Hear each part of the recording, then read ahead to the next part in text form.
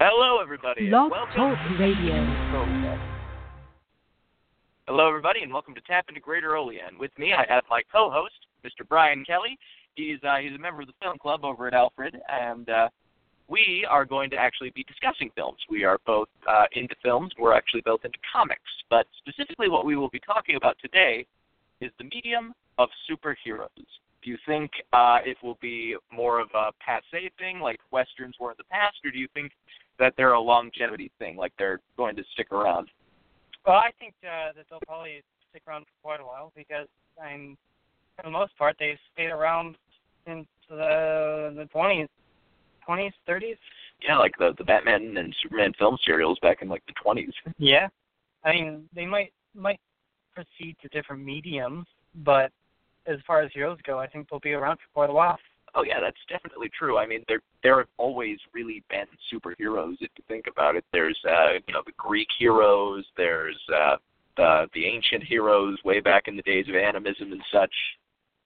So there's always been superheroes. But do you think maybe the scale, like the market gets a bit saturated now? Using the Marvel style heroes, I can imagine that getting a bit stale because Marvel is doing a hell of a job. And DC is trying its best, but I think that type of hero might be going on its way out. That's fair because like DC is desperately trying to catch up to Marvel, but yeah. At the same time, we want to not be Marvel. Unfortunately, not being something isn't exactly an identity of your own. Yeah. Personally, I'd like to see a comeback of some of the more nitty-gritty kind of heroes that have more realism attached to them. Oh yeah, like Watchmen. That's actually going to be Watchmen. Yeah, that's going to be a multi-part episodic HBO series coming out. That's pretty cool. Yeah, I know. And I'm really interested in that because, like, did you like the Watchmen movie? I liked the Watchmen movie. Yeah, I did too. I mean, it's not really like the comic. And there are there are moments about the movie that I actually prefer from the comic. Like the whole squid subplot was. Yeah, that was a little. That was extremely comical, a little more realistic, so to speak. Yeah, and I mean that's one of my, like I said before, it's one of my favorite parts about Watchmen. The whole realism element and how they make it sound more like plausible things. Yeah, but they also got like sort of got the gritty realism in like the Arrow television series. But even to a point, that's gotten a bit formulaic. Yeah, but that's also like a CW thing. So like it's like he said, she said drama going on, and that's not my cup of tea. That's fair enough. And to be perfectly honest, that's not really realism because that doesn't happen as much unless you make it happen. That is very true. There are elements that I really like about the CW series. Actually, definitely, yeah. Actually, no, like Flash, I prefer vastly to Arrow because, it actually does have the comic booky elements and like they really do try to stick more to the source material. Oh, yeah.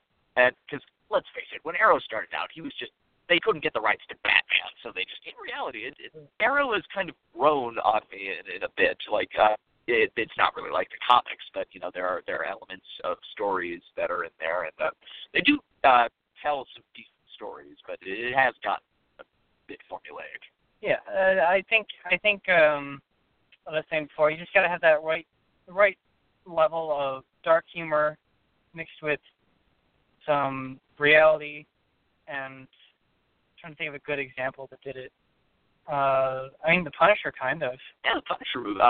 Specifically like the Warzone movie, right? Yeah, the movie. More so the movie than the TV series. Yeah, the Netflix series, they tried, but like, I mean, it was cool. It was really cool, though.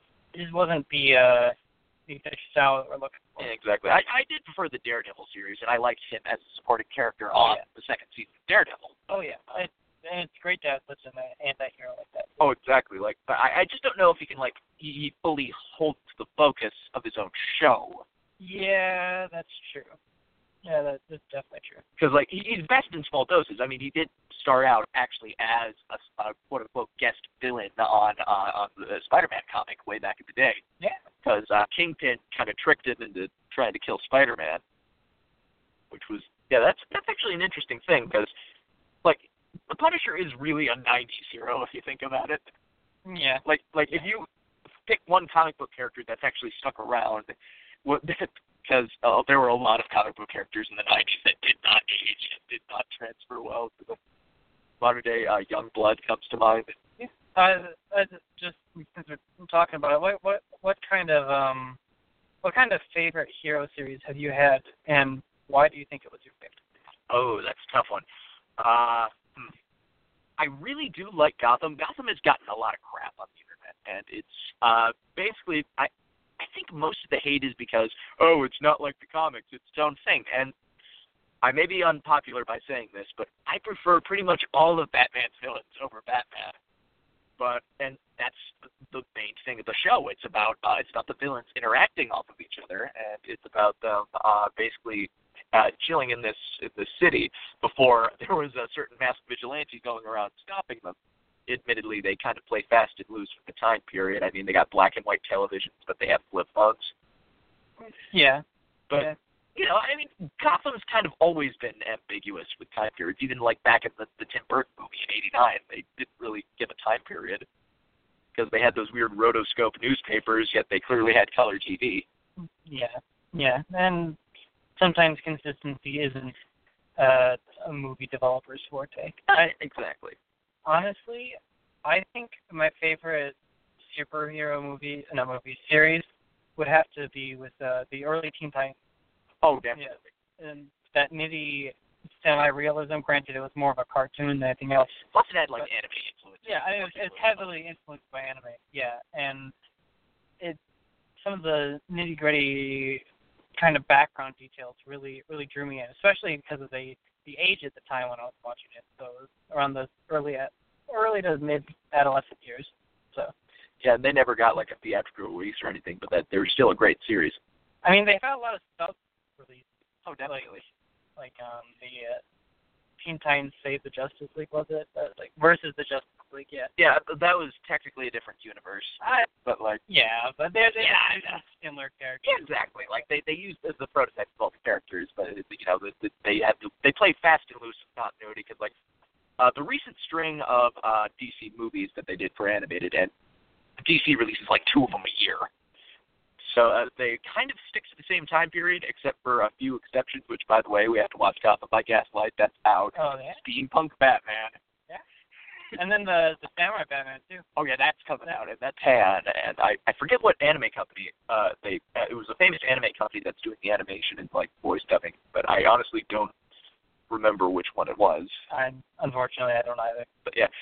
So your beloved Teen Titans, our beloved Teen Titans, we both love the show. Yeah. They did not get a theatrical release, but a certain incarnation of the characters is getting a theatrical release soon. Yeah. I really don't know what to say about that. Yes, okay. For those of you who don't know what we're talking about, the Teen Titans show on Cartoon Network was rebooted into a completely different series that focuses entirely on comedy and completely abandons the fact that they're superheroes at all, really. And it's called Teen Titans Go, and we don't like it. Yeah, there's a lot to be said when the creator decides to directly address the audience's concerns by having the characters directly address concerns and then tell the audience they're stupid. Yes, exactly. I know it's not for us. I know it's for a new generation, but really, the main thing about superheroes and why I think the medium of superheroes in comics and stuff stays is because they want to tell a good story. Even if it's jokey heroes like Deadpool or The Mask, they want to tell stories first. Yeah. And even if they do want to just tell jokes, they actually take the time and think about the jokes. Yeah, and like you said, The Mask. The Mask, you read the comic and you're like, holy crap, what kind of hell did I walk into? Oh, yeah, exactly. The Jim Carrey movie and the animated series, it's nothing like the original comic. They did that well. They played it off for laughs instead of doing the full thing, and it worked fine. I mean, granted, the movies weren't perfect, but they were fine. They were watchable. Yeah, because they actually, here's the thing, guys. They acknowledged the source material, and they actually cared about the source material. Yeah, but and the weird thing is, you can kind of sit more or less say the same thing about the original Teen Titans show. In reality, that team really didn't start everything, and they didn't have personalities or anything, but because they actually cared about these characters, because they cared to make good stories and good character development, the original series is great, even if it doesn't really relate to the comics. Yeah, I mean, even that Teen Titans had its source material, and while quite different, it still works really well, and especially with the Young Justice, which is an off-brand Teen Titans. And they're coming back for season 3. Yeah. Yeah, and this Netflix, right? Actually, I think the WB is actually opening its own streaming service, and they're actually creating another Teen Titans series, live action. Oh. Specifically for that streaming service, which I'm actually interested to see that. I mean, I definitely want to see how it goes. To be fair, I definitely wanted to see how Teen Titans Go went. And even when we had our first trailer, which was, I think it was with, Mad Mob. I think the first trailer was. It was the Mad Mob one. And you're like, oh, it's a little goofy, but, I mean, I think I can live with it. Yeah, I mean, the animation is kind of childish and, a little polished around the edges, a little chibi style, but I can pass, because art style doesn't mean it's a bad show. And I know I'm kind of going to be a nerd for saying this, take the Be Cool Scooby-Doo series. Yeah. The character design is god-awful, but they actually try to tell jokes and subvert cliches because, they care about the source material because they know that people grew up on Scooby-Doo and that they had a formula and it worked. Yeah. So because they knew how that formula worked, they could subvert the tropes in this series. Yeah. There was actually a really funny joke from that show where they actually did a parody of Bates Motel, and the ghost was the mother, from what's the movie? Crap. Psycho. Psycho, yeah. How did I forget that? Alfred Hitchcock. Yeah, Alfred Hitchcock, Psycho, yeah. And the ghost was the mother character. And it was an entire parody of Bates Motel. It was it was a rhyme. It rhymed with Bates. I forget what it was. It was called the Good Son Motel, but the last name rhymed with Bates. Gates? Yeah, it was Gates or something. But, yeah. The monster was the mother, and she would just scold them and chase people around. And then Shaggy and Scooby tried to do the the standard dress up in a costume to try and trick the ghost. And this time, the ghost did not fall for it and just tried to attack them. And then they're running away like, why didn't that work? That always works. That you can subvert the cliches if you know what the cliches are. Yeah, and which Teen Titans hasn't really. Teen Titans Go hasn't really grasped. Yeah, it definitely has not. And since you were talking about Scooby-Doo and some of its remakes, the Scooby-Doo Mystery Incorporated did a very, very good job of referencing its source material. Oh, definitely, yeah. Because they had all their original creatures in there. Never, well, I think on a couple occasions they used them as actual creatures for episodes. Yeah. But it was always referencing the creatures and being like, oh yeah, remember when we did this? Remember when we did that? And then my favorite part, which was when they would reference exactly what kind of things happened in there, on one of the beginning of the episodes where you see this construction crew break down a wall. And then there's this huge, massive, dark cavern, and they just wander in. And the guy's like, I think this is dangerous. And he's like, yeah, well, let's just keep going anyway. And then they find this toxic-looking chemical container that looks like it's leaking. And then the other guy's like, I really don't think we should be here, and something bad's going to happen if we open it. And then they kind of look at each other, and they're like, let's open it anyway. Yeah, I know. They actually acknowledge how stupid they were back in, the 70s, how they would just blindly walk into obvious traps. Yeah. But they actually made fun of it. And then there was the one time where one of the villains was unmasked, the crab villain.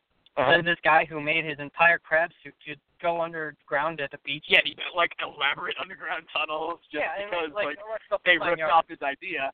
And then basically Velma's like, you made this amazing technological marvel and spent God knows how much money doing this. Why didn't you just hire a lawyer to get your brand back? And he's like, are you kidding me? That takes forever. It was simpler just to build this elaborate tunnel system and this giant mechanical monster.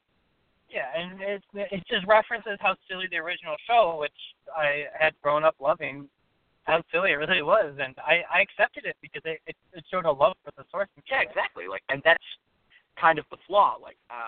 And whenever they do subversions of tropes, which comic book movies have unfortunately done, Suicide Squad has done that, and they tried to subvert the tropes, but they didn't really understand the tropes enough to subvert them. I think things like Suicide Squad. It's a little off-brand. Fan Four Stick, no. Yeah, it's a little. That was terrible. A little off in its own category because while they were both bad, honestly, I would say they were both bad.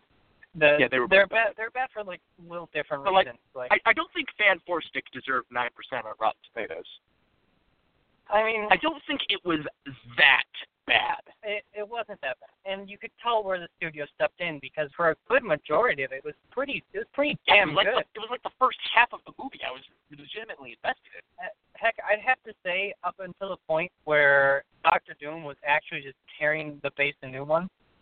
I think like right after that point, it just started falling off. Oh yeah, it literally turned into a final boss battle of a really crappy video game, really. Yeah, and it went from Dr. Doom being OP can actually manipulate matter around him. Oh, okay. Other than his design, which he looked like a bunch of neon garbage bags were stuck to him. I mean, if that's the remake of his design and they have a good story with it, I don't mind. Okay, yeah, exactly. Like character design does not mean, like I said before, character design does not mean a bad story. Yeah. I mean, since we're on it, Nick, what makes the movie?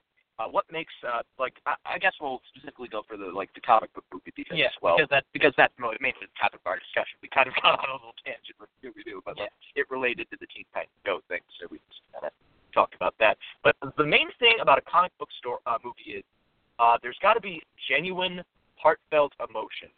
Maybe a gray area. Gray area is probably one of my favorite aspects of any story. Like there is no right or wrong answer, but the hero has to make a really tough choice. The Dark Knight does this really well because the ending of the movie, for those of you who haven't seen it yet, but everybody's seen it, basically the Joker's real plan all along, which was masterfully done, by the way, he wanted to cause as much chaos as possible, but prove to the city that they are chaotic, they're naturally chaotic. And he did that by secretly transforming Harvey Dent, the city's White Knight, into a complete lunatic, just by a secret set of circumstances. He made everybody think that he was after Batman, but in reality, he was after him the whole time, which is why the Joker is one of my favorite villains. He's secretly a master tactician that nobody would expect. And because Harvey died at the end, Batman knew that if everybody knew that Harvey Dent had been corrupted, that the Joker won. The Joker won, and then he wanted to take the fall for Dent's murder, so that he couldn't let the Joker win, that people know that there is good in this world. So that's the kind of moral gray area that I really love. Plus, a good action scene and well-thought-out dialogue never hurts. Yeah. I would almost second the motion. However, I've seen it done a million times and really badly. Like, it's a little off topic, but it's a good example, like the typical Adam Sandler movie, where it's just like, oh, it's point, and is that supposed to evoke emotion? And I'm sure like the first 2 or 3 times it did, but I've seen it go really, really south, really fast because of that. Now, to stem off that, what I would have to say is my favorite element of films of this sort is definitely the story. And, and just like you said, one of the biggest elements of the story, I think, which is kind of a cop-out, is definitely the gray area. Mm-hmm. So I kind of stole your answer at the same time. But, yeah, my favorite part is definitely the story. It's the progression of all the characters. Again, it's a little off topic of the superhero, but something like Stranger Things, where every character gets some development, every character gets to be on screen, those kind of things, where it feels like a real world, where everyone has a story, and those stories are interacting with each other. And you can argue Stranger Things is kind of a superhero. Oh, yeah, definitely. They're superpowers. Strongly advocate that stories watch out for their characters and have their characters be their biggest selling points, because anything that exists, in my opinion, that has stories built off of other stories, which is very much like real life, everyone meets other people and everyone has their own story, I think stuff like that is just wonderful to watch, because you have to have some true talent to orchestrate something like that. Oh, definitely. Like, you have to understand the character, which, like, even in movies that maybe aren't great, like we mentioned Punisher Warzone already. Yeah. That movie is kind of run-of-the-mill if you really think about it, but there are so many awesome action scenes, and they did nail the Punisher. Like, they did pretty much get into his headspace, and they didn't explore it much, but they actually understood who he was. And I think that was the point. Like, people going to watch this movie are Punisher fans, so they know how he'd act. So I guess they were kind of thinking they didn't have to show it, but also they kind of did that for other reasons, because they understood some characters, but they really did not understand others. Yeah. I mean, specifically for that movie, not to give too much away, the Joker seemed to have a much deeper relationship with Harley Quinn, which is unlike most Jokers we've ever seen, who just kind of has an extremely abusive relationship. And I can understand them being almost codependent, but there was such a strong abusive relationship going on. Yeah, and in this one, they turned it on its head, and all of a sudden he's super falling for he's it. in love with her. But, and if the fan theories are true, that's actually really Robin, and that the real Joker died years ago. But if we're judging it by the movie standpoint, and that's just fan theory, so we don't actually know that. But again, I hated the design of the Joker. For one, like I know what they were going for. They were going for the modern gigolo gangsta clown. Yeah. And it really didn't work, because it was about a that just doesn't work. No, it's not. Like, when you try to grab something out of another time, it can fall down really fast. But it only works if, and I hate to say this, it only works if you're a talented writer. Yeah, if you're a talented writer, or you go 120%. Like, a good example of this, which is more or less a hero thing. What is it? It was the opera, the dark opera. Oh, Repo the Genetic Opera. Yeah. Yeah, right. Repo the Genetic Opera.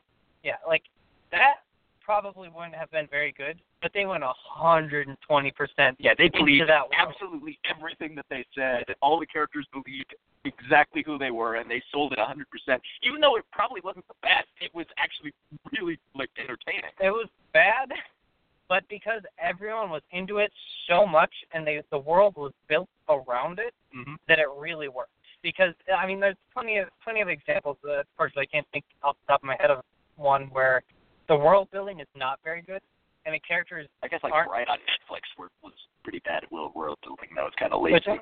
The one with Will Smith was a cop, and then it was like a city. Oh yeah. Creatures, you're right. Orcs were somehow black people, even though they didn't really relate. And because that was lazy world building.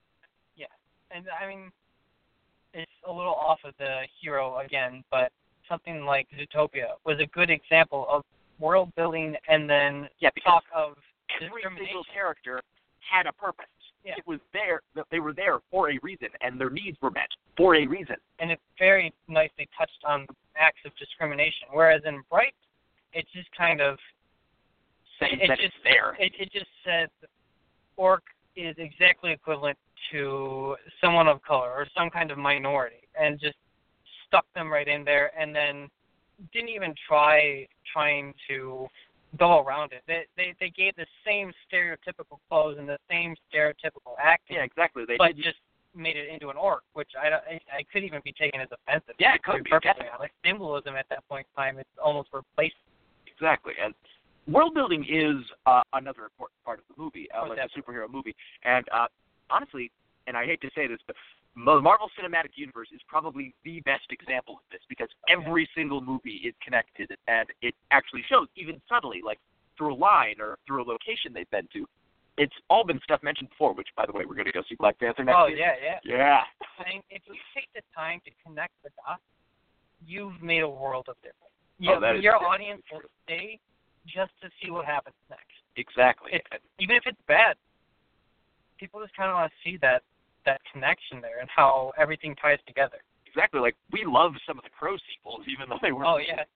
Yeah, the Crow sequels weren't all that fantastic. And the Crow technically is a superhero. I mean, and the beauty of the Crow, and I hear they're making a remake, but they don't really need to, because the beauty of the Crow is he's a different person each time.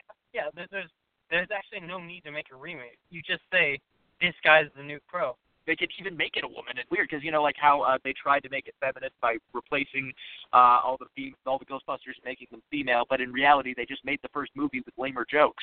Yeah, and that's not, I don't know how to say this, but that's not impressive that's just doing the same thing. If you're going to, make all the characters female and stuff, you actually have to have a reason for this story existing other than just having female characters. Yeah, and I mean, since we're there, we'll just move over to the topic a little bit of things that are breaking some of these hero movies, or these movies that we've become used to.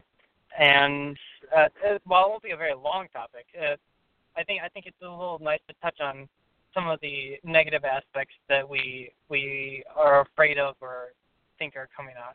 And something definitely like that, where just for the appeal of looking PC, they do something like switch all the characters to female, change genders. I just said that.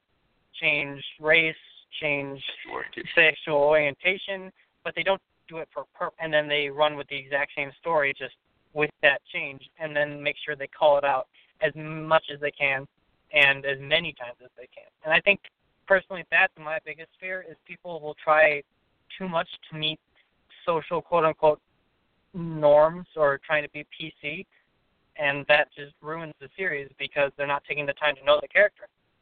Yeah, kind of like, and I like Thor Ragnarok, but they kind of just made, they made Valkyrie bisexual. They didn't really explore that at all. They just kind of did it to do it. Yeah. But she wasn't a bad character. Not by any means. In fact, I don't even remember the line for it. Oh, no, it was like the one scene where the Valkyries were fighting Hela in the battle, and then she, cradled the one, and then I think she kissed her or something. Oh, I don't remember that part. But see, that's done well. That's done pretty well. Well, it sounds like our time's winding down. Yeah, our time's winding down, and we just wanted to say that Phil may not 100% understand the whole craze against superheroes. We think that they are good stories, and that it's because they transferred the mediums. They were comics at first. Just some guy in a basement threw together a dude in a bat suit and thought it was going to be a good idea back in 1930. But it's completely transformed the medium, and they've transformed every medium. And it's stories like this that we'll remember. Yeah. Well, thanks for having me over, Nick. Oh, no problem. Thank you so much for listening. Have a good night.